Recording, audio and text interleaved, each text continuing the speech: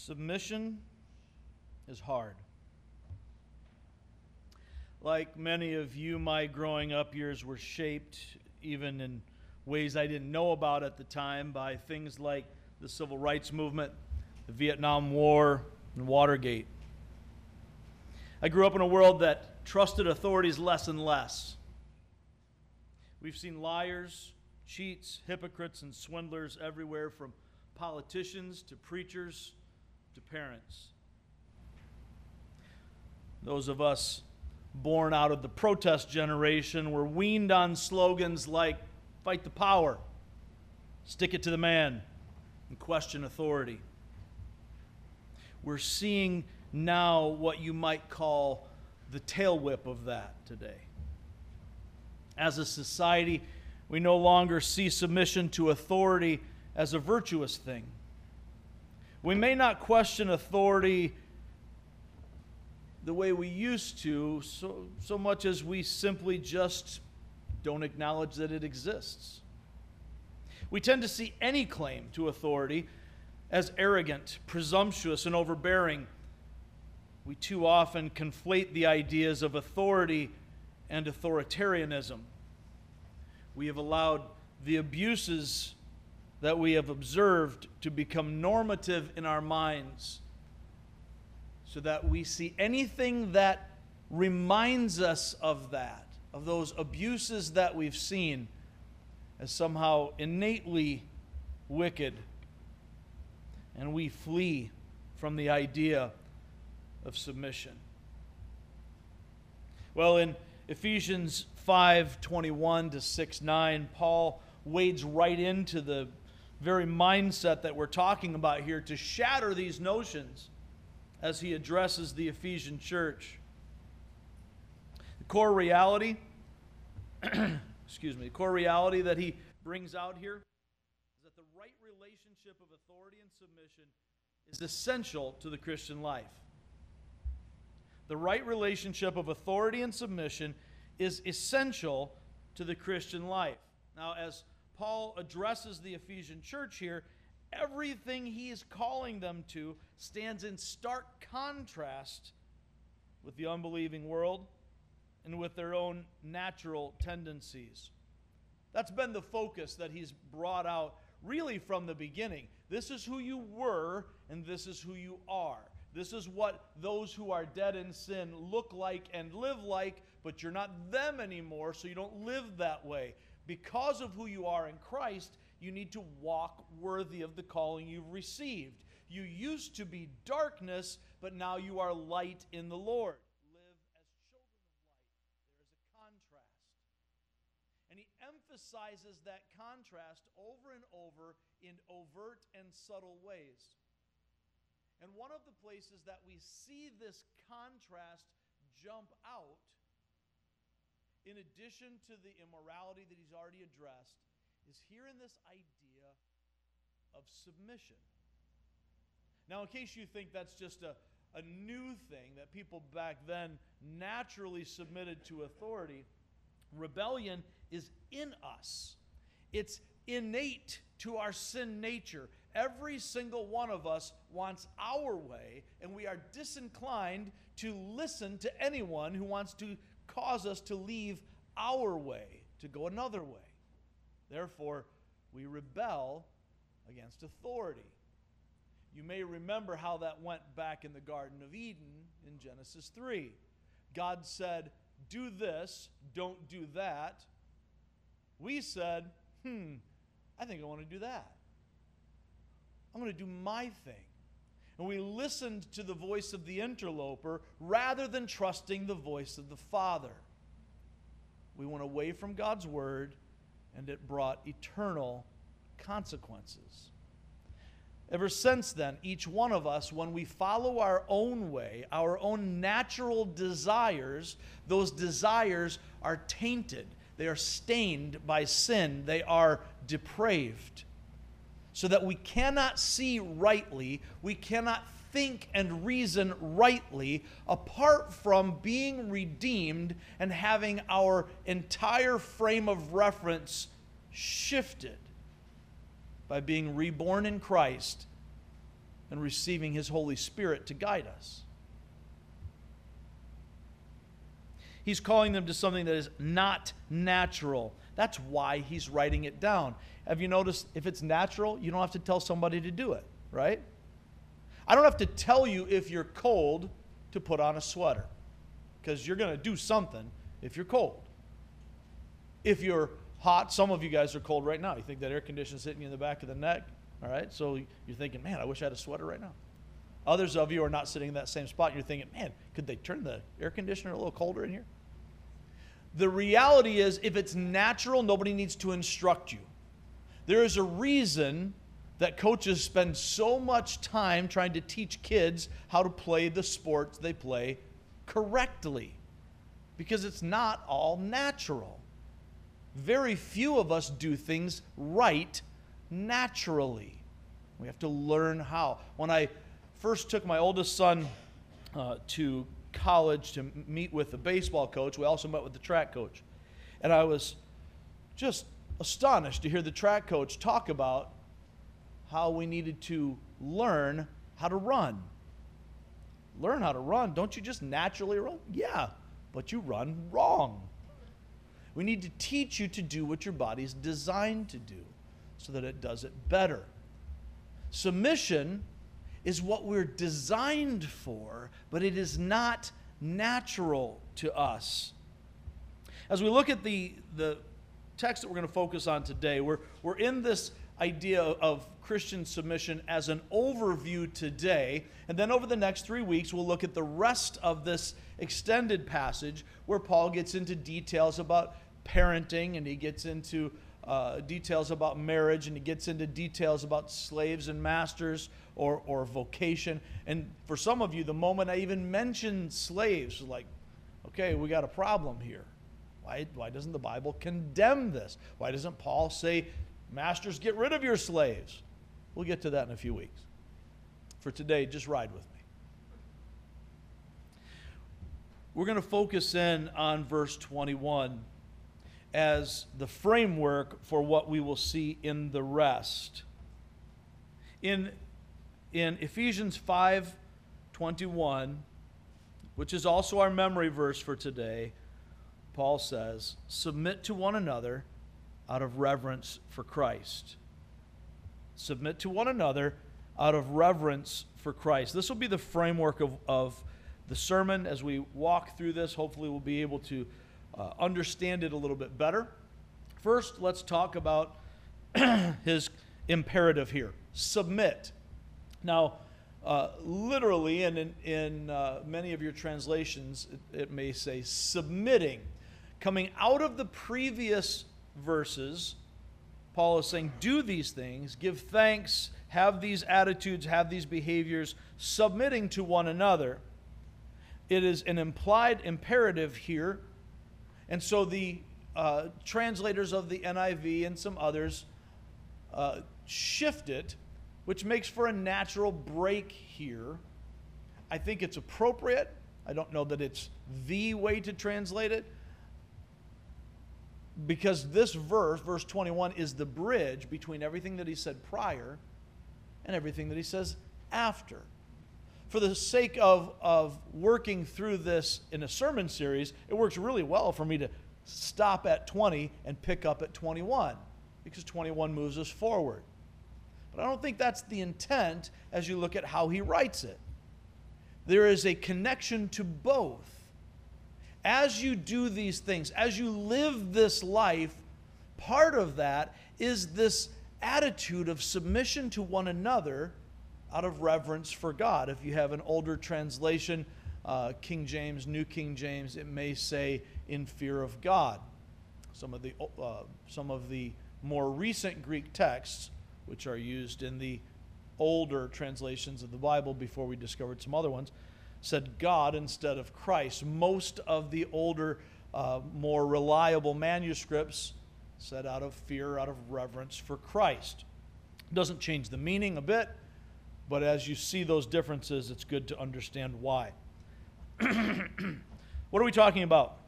He says, submit. Understand this. God has built authority and submission into all of creation.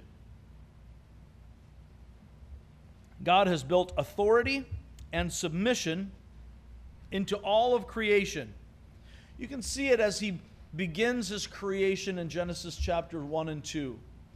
He gives authority to humankind as he gives them the task of being fruitful, multiplying, filling the earth. He also gives them the task of ruling, having dominion over the earth as his stewards of his creation. There is an authority built in there, but it's bigger than that. Observe the natural order. From atoms to galaxies, God has built a picture of authority and submission. In an atom, you have a nucleus, which has its own tiny little gravitational pull. And around this nucleus, these electrons orbit. They submit to the pull and control of the nucleus. We see this in solar systems, in galaxies. In the cells of your body, there is an orderliness. And everything has to play its role.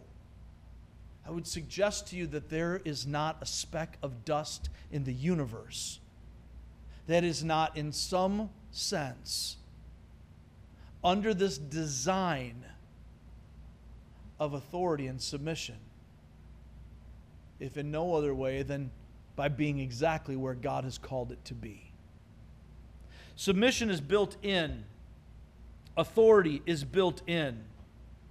This aspect is part of the creation order. It's declaring the glory of God. In Psalm 19, we read that the skies, the heavens, declare the glory of God. And the picture that we have in the first half of Psalm 19 is the natural created order crying out that God is glorious. And we see in this declaration, as God reveals himself to us through nature, that over and over and over again, he builds into his creative design pictures of himself.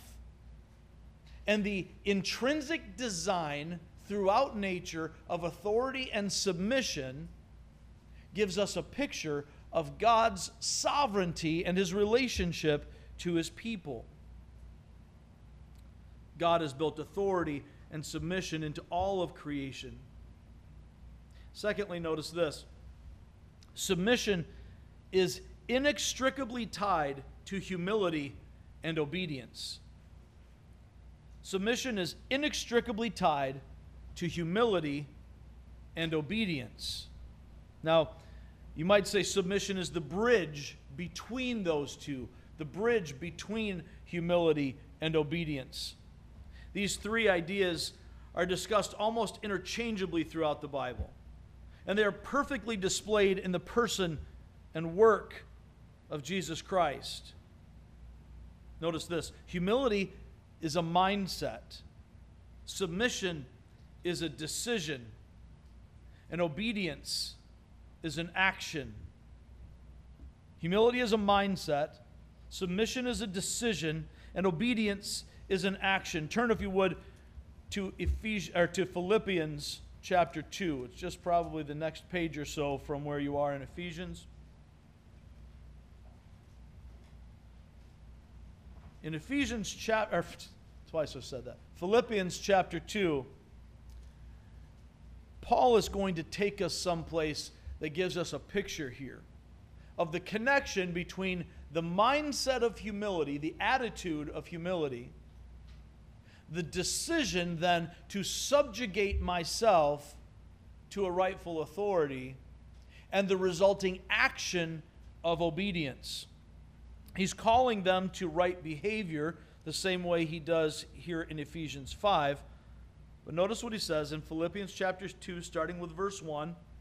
Therefore, if you have any encouragement from being united with Christ, if any comfort from his love, if any common sharing in the Spirit, if any tenderness and compassion, then make my joy complete by being like-minded. There's a picture of unity there that is ubiquitous in the letter to the Ephesians. Here he's saying this to the Philippian church as well. Being like-minded, having the same love, being one in spirit and of one mind. Do nothing out of selfish ambition or vain conceit. Rather, in humility, having that humble attitude, value others above yourselves, not looking to your own interests, but each of you to the interests of others. Notice verse 5.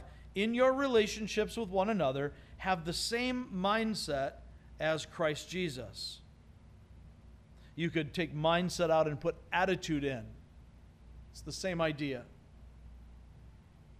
Then he describes what Jesus' mindset, what his attitude is like. You'll see the attitude of humility leading to the choice to humble himself as a servant, and then what he does in response to that. Have the same mindset as Christ Jesus, verse 6, who, being in very nature God, did not consider equality with God something to be used to his own advantage, or something to be grasped, something to be clung to. Rather, he made himself nothing by taking the very nature of a servant, being made in human likeness. And being found in appearance as a man, he humbled himself and became obedient to death, even death on a cross. Therefore God exalted him to the highest place and gave him the name that is above every name, that at the name of Jesus every knee should bow in heaven and on earth and under the earth, and every tongue acknowledge that Jesus Christ is Lord, to the glory of God the Father.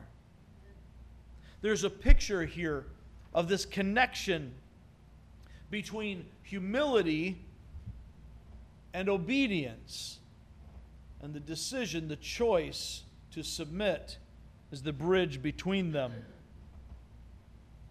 Humility is a mindset, submission is a decision, obedience is an action. When God calls us in this verse to submit, it's a function of his creative design. He's built authority and submission into all of creation, and it is inextricably tied to humility and obedience. The right relationship of authority and submission is essential to the Christian life because it is God's design to reveal his own nature and relationship to his creation. I'm going to read that again in case you want to write that down in the space in your program. The right relationship of authority and submission is essential to the Christian life because it is God's design to reveal his own nature and relationship to his creation. He calls us to submit. He calls us to submit to one another. Let's talk about that. To one another. The glory of God is displayed in the unity of the church. I'll say it again. The glory of God is displayed in the unity of the church. Now, we've seen this several times in the first three, even in chapter 4 of the book of Ephesians. But look at Ephesians 3, verses 20 and 21, specifically 21, but I'll start with 20 because that's the beginning of the thought. Now, to him who is able to do immeasurably more than all we ask or imagine, according to his power that is at work within us, to him be glory. What's that next phrase? Read it with me. In the church. That wasn't loud enough. I heard only myself. Let's say it again. In the church. To him be glory. There we go. In the church and in Christ Jesus throughout all generations, forever and ever. Amen. As Paul is talking to the Ephesian church about this idea of the wholeness, the shalom, the peace and harmony that is brought into the believers, into the people of God, by the Son of God laying down his life for us to bring us from death to life. What Jesus does in tearing down all the divisions between us to make us right with God is in making us right with God, he first humbles us. He humbled himself to do this work, to become a servant, to be obedient, even to the point of death on a cross. But he had to humble us with the bad news of reality. How many of you recognize that what we're talking about in Christianity is not a set of religious beliefs that we adhere to and we all nod our heads and we check it off a list that we get from church? We are acknowledging that there is one truth, one reality. It's not religion. We often say it's relationship. I would say it's not even that. It's reality. We need to get on board with what God has done and is doing. And until we begin to think of the truth of God's Word, not just as something that I can believe or not believe, but as ultimate foundational reality, we will never be able to view it with the same confidence as those who oppose it because they believe it's not reality. We need to be able to recognize the reality of the truth of God and apply that in our everyday living, recognizing that what seems real in the world around us isn't what is real. We need to be able to see reality. The glory of God is displayed in the unity of the church. Pardon me.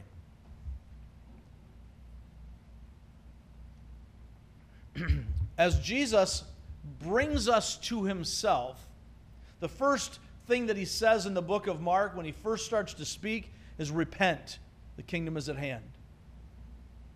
For those of you who think that God just doesn't care about sin, because Jesus came and God is love, it's all good, do whatever you want. You can live willy-nilly, if you will.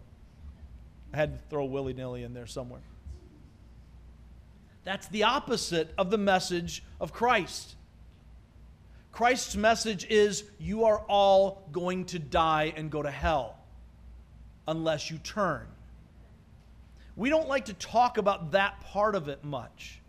But apart from that reality, the offer of his death in our place makes no sense and has no power.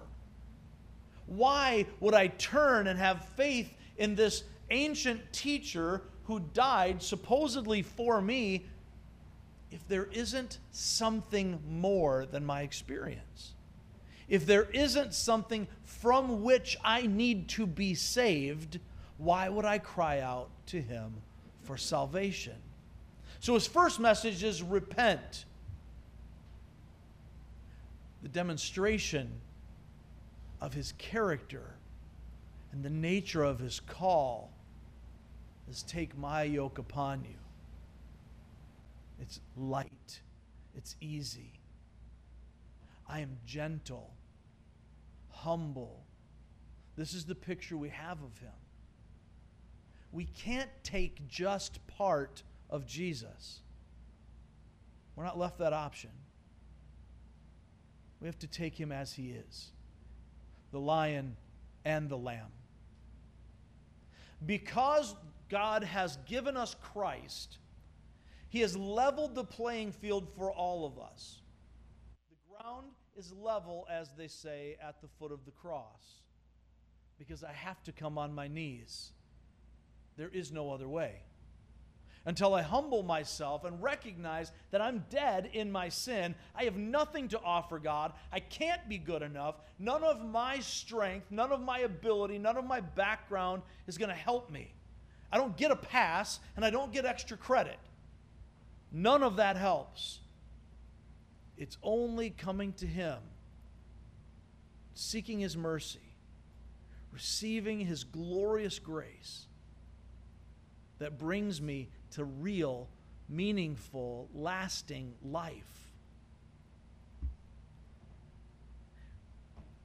Because that is our nature, that we all start out dead, brought to life by God's grace, we all come to the cross on our knees, we need to recognize that the unity of the church flows from our position in Christ. All of us separated from God, but in Christ, all of us united to him. We are now at peace with God because of what Jesus did on the cross. And if I am united to Christ and you are united to Christ, then we are united to one another. This is a major emphasis of the letter. Excuse me. Ephesians, as much as any letter in the New Testament, emphasizes the role of the body, the role of the church. We are not spiritual mavericks doing whatever we feel like doing. And this is why church membership is such an important aspect of biblical discipleship. Every picture of the church, every picture of believers that we have, involves a committed relationship to a formal, organized local church under specific spiritual authority. Check it out. Try to find an example where it's not. Even in the very beginning in Acts 2, where things are organic and they're beginning and there's clearly no hierarchy yet, they are still gathered under the authority of the 12 apostles, who are under the authority, the headship of Christ. And immediately upon the birth of the church in Acts 2, we begin to see the development of local households of faith, local churches. Every instruction we have involves, at its very core, the togetherness of the body, the commitment to one another. It is necessary, if I'm to be a disciple of Christ, to stop dating the church, especially to stop playing the field, and to marry the body of Christ. Apart from this local, formal, organized, under a specific spiritual authority church, we cannot fully carry out the commands of Scripture for the church. We cannot carry out the commanded discipline and purity within the church. We cannot carry out the one another's. We cannot carry one another's burdens in the same way apart from the function of the church. If we are reading the Bible, this book, that we understand to be God-breathed, useful, and authoritative, if we're actually reading this book, then we can no longer buy the deceptive statement that so many have claimed that, I love Jesus, I just don't like Christians. I'm a Christian, but I don't really believe in organized religion, which I suppose leaves you with disorganized religion, and that doesn't seem better to me. We can no longer buy the deception that I can be a Lone Ranger Christian and go out and do my own thing. I have to recognize that just as in every other aspect of creation, as in every other social framework, every society, from families to nations, there is a system of authority and submission. It's built in. It's necessary. It's even life-giving. The glory of God is displayed in the unity of the church. We submit to one another, and there is an attitude of mutual submission. But notice this. Mutual submission does not negate a variety of roles. Mutual submission does not negate a variety of roles. While Paul points out that in Christ all are equal, he establishes that early in chapter 1 and re-emphasizes it in 2 and 3, even hits it again in chapter 4. We are one. There's one body. There's one Lord. We're all in this together and we are equal. Makes it very clear in Galatians. The same thing he's saying here in Ephesians. There's neither Greek and Gentile, Jew or Gentile. There's neither slave nor free. There's neither male nor female. You're all one in Christ. The point being that we come to Christ equally. We have equal footing. We have equal value. But he does not in any way dismiss the distinctions between individuals in the midst of this mutual submission. And the equality of value does not does not take away the variety of roles. He says we're all equal, but he does not say that we're all the same. And praise God for that. How boring it would be otherwise. There is no difference in value because we're all in the same boat as sinners saved by grace, chosen and adopted as God's own children. However, there remains meaningful distinction of persons and specifically assigned roles. Let's take a quick look back at Ephesians chapter 4, just to see a brief picture of that. Compare the difference here, the connection between chapter 4, verses 4 through 6, where Paul says, there's one body and one Spirit, just as you were called to one hope when you were called, one Lord, one faith, one baptism, one God and Father of all, who is over all and through all and in all. The emphasis here, you might hear the repeated word, one. One. We are united. We are in this equally. And yet we're not all the same. There are differences and distinctions between us. Notice what he says in verses 7 to 12.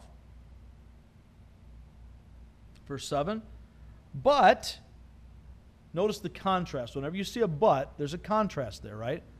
There's an apposition that takes place. One, but to each one, grace has been given as Christ apportioned it. But to each one of us, grace has been given as Christ apportioned it. In other words, if I could borrow from my nephews, you get what you get and you don't throw a fit.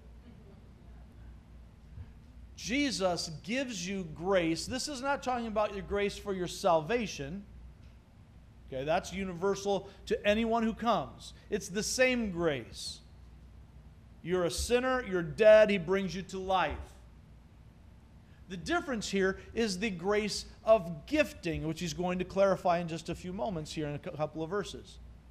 There's a difference in the gifting because God gives you a particular gift that he doesn't give to you, and he gives her a particular gift that he doesn't give to him, and he gives me a particular gift that he doesn't give to somebody else. And I don't get to make that decision. It's as Christ apportioned it. To each one of us, grace has been given as Christ apportioned it. This is why it says, when he ascended on high, he took many captives and gave gifts to his people. Paul kind of flips the psalm there. What does it? He ascended mean, except that he also descended to the lower earthly regions? He went up because he had already come down. He who descended is the very one who ascended higher than all the heavens in order to fill the whole universe. So Christ himself gave the apostles, the prophets, the evangelists, the pastors and teachers specific, distinctive roles. Jesus gave them, verse 12, to equip his people for works of service, so that the body of Christ may be built up until we all reach unity in the faith and in the knowledge of the Son of God. I like this verse a lot. I was only supposed to read the previous one, but I like it. Till we all reach unity in the faith and in the knowledge of the Son of God and become mature, attaining to the whole measure of the fullness of Christ. We cannot attain that whole measure. We cannot become fully mature until we recognize that we are one and yet we are distinct. We have roles and authorities given by Christ. Turn back to the left to 1 Corinthians chapter 12.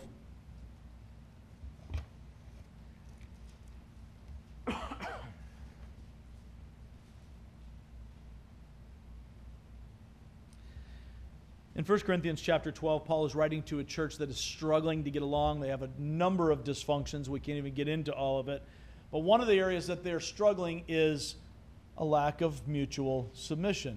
They're jealous of one another.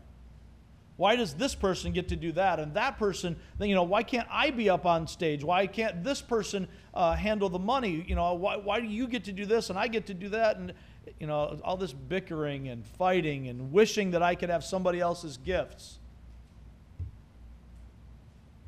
Paul says in verse 4, 1 Corinthians 12:4, there are different kinds of gifts, but the same Spirit distributes them. There are different kinds of service, but the same Lord. There are different kinds of working, but in all of them and in everyone, it is the same God at work. Now, to each one, the manifestation of the Spirit is given for the common good. Notice, it ain't for you. This is not in any way about you and stroking your ego and building your self-esteem. It's for the common good. When Christ gives you a gift to do a particular thing, which you may or may not have actually wanted to do prior to Him giving you the gift and calling you to that, it is not so that you can sell books or get a popular podcast or be some prominent influencer. It's not so that you can make money. It is for the building up of His church. That is the purpose of every spiritual gift. Pardon me. Jump ahead to verse 12. Just as a body, though one, has many parts, but all its many parts form one body, so it is with Christ. For we're all baptized by one Spirit, so as to form one body, whether Jews or Gentiles, slave or free. And we were all given the one Spirit to drink. Even so, the body is not made up of one part, but of many. Now, if the foot should say, because I'm not a hand, I do not belong to the body, it would not for that reason stop being part of the body. And if the ear should say, because I'm not an eye, I do not belong to the body, it would not for that reason stop being part of the body. If the whole body were an eye, where would the sense of hearing be? If the whole body were an ear, where would the sense of smell be? But in fact, God has placed the parts in the body, every one of them, just as He wanted them to be. If they were all one part, where would the body be? As it is, there are many parts, but one body. It becomes increasingly important for us to recognize this in a world that seems to make it an individual, only personal faith. Now, our faith is personal in that God has no grandchildren. You don't get in because your mama said so, right?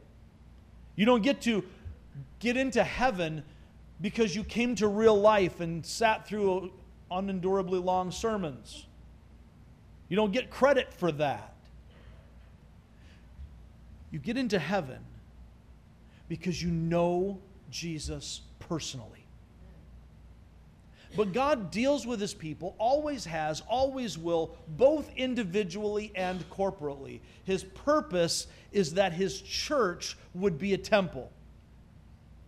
And if you think that you can get along well as a foot detached from the body, try that physically and see how well it works. If you cut your foot off, your foot doesn't function. Your body may continue to function, but it ain't going to do so well. You're going to hobble a little. The same is true for us in our spiritual lives. I cannot function when I'm separated from the body. I will die. And the body will be crippled if I don't play the role God has given me to play, whatever that role might be. Maybe it's vacuuming the floors, or serving in the nursery, or folding the programs on Sunday mornings. Or maybe it's committing yourself to foreign missions. Or I don't know what your part is, but God does. And He brings it to your mind regularly, whether you're paying attention or not. The issue very often when we struggle with our place in the body is our willingness to submit. When we humble ourselves and choose to do just as Jesus did, being Himself very God of very God. The Son submitted Himself to the Father in obedience. and the Spirit submits himself in obedience. As we see the Trinity perfectly equal, co-equal, coexistent, co-eternal, and yet within himself, God has this picture of submission. How can we think that we are above it? Submit to one another out of reverence for Christ. Mutual submission does not negate a variety of roles. The right relationship of authority and submission is essential to the Christian life because humility, the humility of mutual submission, undergirds the unity of the church. The right relationship of authority and submission is essential to the Christian life because the humility of mutual submission undergirds the unity of the church. He tells them, and God tells us, submit to one another out of reverence for Christ. Notice this. We are called to choose the same attitude as Jesus. Philippians 2:5, we saw. Your attitude, your mindset should be the same as that of Christ Jesus, who being in very nature God, chose to submit himself. We are called to choose the same attitude as Jesus. Notice the second point here. Disciples become increasingly like their master. Disciples become increasingly like their master. 1 John 2:6 tells us, whoever claims to live in him must walk as Jesus did. Hopefully that rings a bell for some of you as a recent memory verse for us. 1 John 2:6, whoever claims to live in him must walk as Jesus did. The goal of our discipleship, the goal of following Jesus, is to become more and more like Jesus. In Ephesians chapter 1, Paul points out that it is our destiny. If you're in Christ, if you have received him by faith, check it out now. You can't fail. You can't lose. Because the score in the end has been predetermined. God has settled your future. If you are in Christ, it is your destiny to be perfectly conformed to the likeness of Christ. Along the way, we are progressing in our sanctification. We are becoming increasingly more like him. Like a child learning to walk, we stumble. But the relationship doesn't end. Understand that God in Christ, by his Holy Spirit's presence in you, has settled your future. That you will become perfectly conformed to the likeness of Christ. And in the meantime, we become increasingly like the Master. That is the nature of discipleship.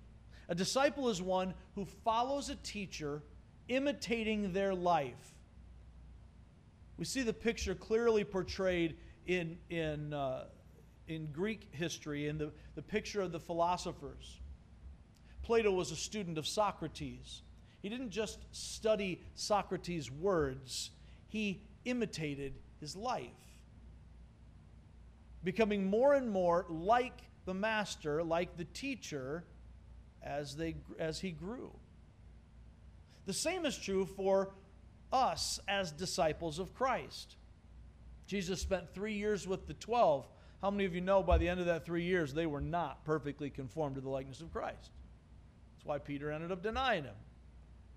They had many stumbles, many struggles, but they were closer at the end than they were at the beginning, and today they are perfectly conformed to his likeness.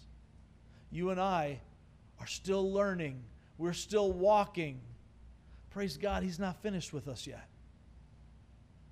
But a disciple always becomes increasingly like the master. Notice this. Ambassadors reflect the character of the one that they represent. Ambassadors reflect the character of the one they represent. I won't have you turn there for the sake of time, but 2 Corinthians 5:20 talks about the fact that we are Christ's ambassadors. We are an embassy. We are not citizens here. In fact, the Bible calls us strangers and aliens. We're travelers, sojourners, immigrants, if you will. But we are here on a mission to represent another kingdom. We are citizens of a new nation, a holy nation. Not an American nation or any other earthly temporal nation, but the kingdom of God. If you are in Christ, your primary citizenship is in heaven, in the kingdom of God. And you are here to represent Him. It is an ambassador's job to display in themselves, in the way they conduct themselves, the words they speak, and the things they do, to reflect the character of the one they represent. As the church, as Christ's called out ones, we exist to reflect the reality of Christ through relationships. That means in every single relationship, the way we act, the way we handle authority and submission becomes a picture of Jesus. This is why Paul goes into some specifics about what that looks like, which we'll be diving into over the next 3 weeks. Understand this. The right relationship of authority and submission is essential to the Christian life because it is a reflection of the reality of Christ in His people. The right relationship of authority and submission is essential to the Christian life because it is a reflection of the reality of Christ in His people. Now, I want to close this without closing this with some questions, controversies, and conflicts. Some of you are probably wrestling with the, but what about this? And I've heard several questions come up recently about, as we've talked about any number of protests, both contemporary and historic, as we have worked through the idea of what it means to be a Christ follower in a secularizing world. Questions like, well, is the very foundation, the very nature of the United States of America flawed because we were in rebellion against the authorities? Is it ever right to resist those in positions of authority? Maybe more to the point, is it ever wrong to submit to authority? Some of you have been through abusive relationships. And if you're a woman in a situation of domestic abuse, and you hear a message that says, submit to your husband, we'll talk about that next week, that can be a very nightmarish perspective. I want to submit to you that it is never wrong to submit to rightful authority. But we need to recognize what rightful authority is. A husband who is abusive has forfeited his authority. He is not operating on behalf of the kingdom that he is there to represent. The husband's job, as we will see next week, is to be a picture of Christ. When he forfeits that authority, you are not called to submit to that which goes against the will and character of God. Details to follow. What about a government? There's a great difference between the government that we know in most of Western society, but specifically here in the United States, where you and I actually are the government. We actually get to choose our leaders. That's not been the case for most societies in most of history. So the dynamic is a little bit different. And again, it is never wrong to submit to rightful authority. But we need to recognize that there is always, in every situation, a hierarchy. Many of you here in this room are veterans. If not, you probably understand the basic idea of a chain of command. I must obey the lawful orders of someone in that chain of command. If someone is outside of that chain of command, somebody tell me if I need to obey that order. What do you think? Some civilian on the street comes up, gives me an order? Psh, you ain't nobody. I'll be polite because I represent something. I'll be kind. But you have no authority to command the troops. You're outside of the chain of command. Moreover, a command from a private. If I am a private and I get a command, I was in the Air Force, so I'd be an airman, but if I get a command from another private, I need to weigh that against the orders that we have received and the will of our commander. If we have a mission and what that peer tells me fits the mission, then I submit to that willingly and rightly. If it goes against the spirit and will of the overarching command, I dare not submit to that. It is outside of the chain of command. If I get an order from a junior non-commissioned officer who outranks me, I'm bound to obey that, even if providing it's a legal command, a lawful command. But if I get a conflicting order from a higher ranking person, senior NCO officer, guess which one I follow? Follow the higher authority. So it is wrong to submit to anyone who claims authority, even one who has a rightful position of authority, if they are wielding it outside of the chain of command. If it goes against what God says, I don't do it. Acts 5:5, it's better for me to obey God than to obey man. That's the call. Follow the chain of command. Follow the line of authority. We'll see the details of this come up in the next 3 weeks as we put some specifics on it.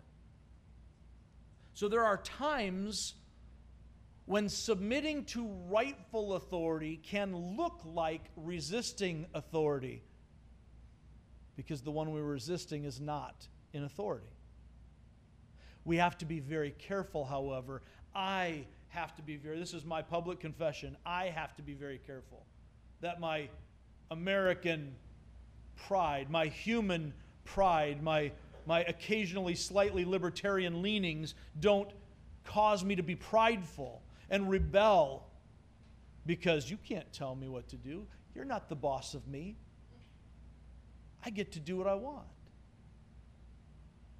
In the same way, when I wield authority, it is always the wrong thing for me to wield that authority as if it is about me, and my pride gets in the way. Notice the chain. Humility is the mindset. Submission is a decision. Obedience is the action that follows. Last thought, how can I know whether to stand down or stand up? We're called to meekness. We're called to humility. We're called to this attitude of mutual submission. Within distinctive roles, right? We're still called to submit to various authorities, even as we are equal in status. I think of Paul's letter to Philemon, who's a slave owner, and he's talking to him about this runaway slave Onesimus who has gotten saved, and he speaks to Philemon as a slave owner about the slave who is now equal with you, your brother, and yet still a slave under his authority. It's hard for us to wrap our minds around it. But this is the attitude that we have to recognize. How do I know whether I should stand down or stand up? Go back. Let me just have you turn to Philippians chapter 2 since it's not far away. We've read it already. We'll finish with this.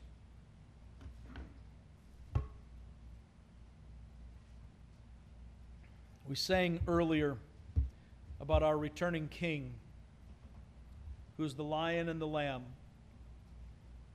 I'm going to finish with this thought. I am going to have you look at one more scripture. We'll be in the book of Revelation, chapter 5, just to give you a heads up if you want to cheat. In Philippians 2, we see this picture of Christ. Notice that there is a standing down, a submission, and then there is also the exaltation that takes place here.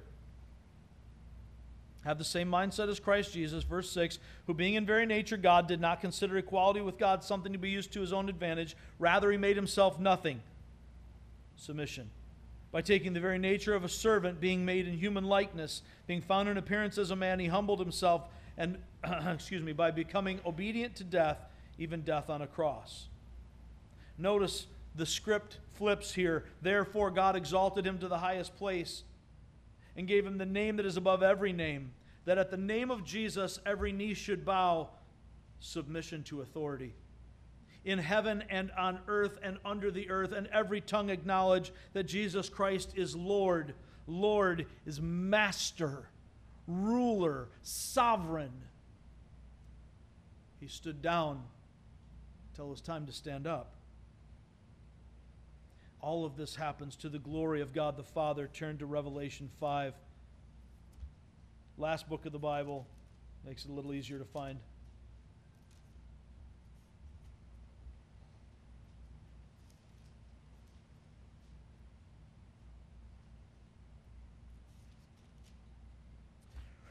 Revelation 5. We'll look specifically at verses 5 and 6 in this passage about John's vision of the scroll and his weeping because no one is worthy to open the scroll to discern the revelation.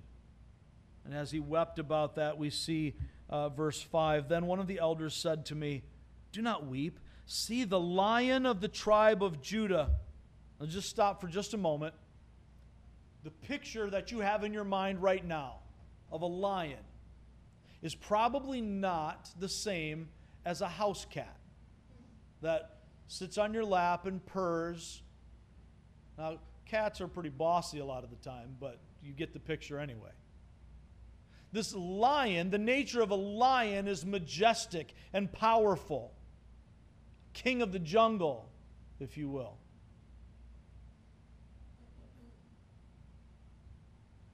Verse 5. Excuse me.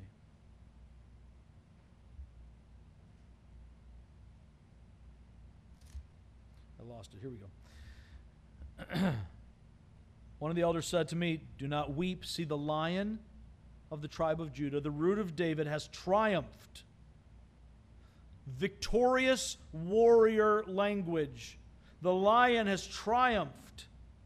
He is able to open the scroll and its 7 seals. But notice verse 6. The lion, when he looks, he sees the lion, what he sees instead, I saw a lamb looking as if it had been slain, standing at the center of the throne, encircled by the 4 living creatures and the elders. This lamb is the picture of the sacrifice, looking as if it had been slain. We know that this is Christ by his scars. This is a powerful reality that Jesus, the victorious lion, wins that victory for us through being slain in our place. But he's not done. He continues It's encircled by the 4 living creatures and the elders. The Lamb had 7 horns representing strength, perfection of strength and power, and 7 eyes, the perfection of wisdom and knowledge, which are the 7 spirits of God sent out into all the earth. Jesus Christ is the Lion and the Lamb. He is the Prince of Peace, who rules with an iron scepter, yet is meek and lowly of heart. We see Jesus stand before his accusers silently. We see him repeatedly wronged. We see him also overturn the tables in the temple in defense of the honor of God. We see him stand up for the downtrodden. How do I know whether to stand down or stand up? First off, study God's Word. Second, listen to the Spirit of God. Third, reflect the character of God as you apply what you learn in the Word and what the Spirit is guiding you in the convictions of your heart. That which is righteous is righteous. Do not allow self or pride to drive you. When you stand up for the rights of others in the name of the Lord and He gets the honor, it's a good thing. When you get your back up because you don't want somebody telling you what to do, you're in the wrong place. That's difficult for us to discern. We get better as we walk with Him and become more like Him. I'm going to close for today, and we'll pick up the details in the rest of the passage over the next 3 weeks. Let's pray. Lord, it is hard for us to wrap our minds around this sometimes, not because it's so complicated and difficult to understand, but because our hearts are stained and hard and difficult to apply. So, Lord, we pray that you would move in us, that you would soften our hearts. Cause us to be responsive to you, to first and foremost submit to your perfect authority. And in every way, as we learn to submit to one another, Father, teach us to do so specifically out of reverence for Christ. Never let us, Lord, submit out of fear of man, but always, because you are the judge of all of us, and you judge perfectly. Help us to stand with clean consciences before you as we are guided by your Spirit and your word, recognizing that our failures have been already redeemed by the blood of your Son on the cross, and that when we die with him by faith, we are raised to a new life in him. Help us to walk in it. We pray this in Jesus' name. Amen. Let's stand, please. I'm yours, Lord. Everything I've got, everything I am, everything I'm not. I'm yours, Lord. Try me now and see if I can be completely yours. I'm yours, Lord. Everything I've got, everything I am, everything I'm not.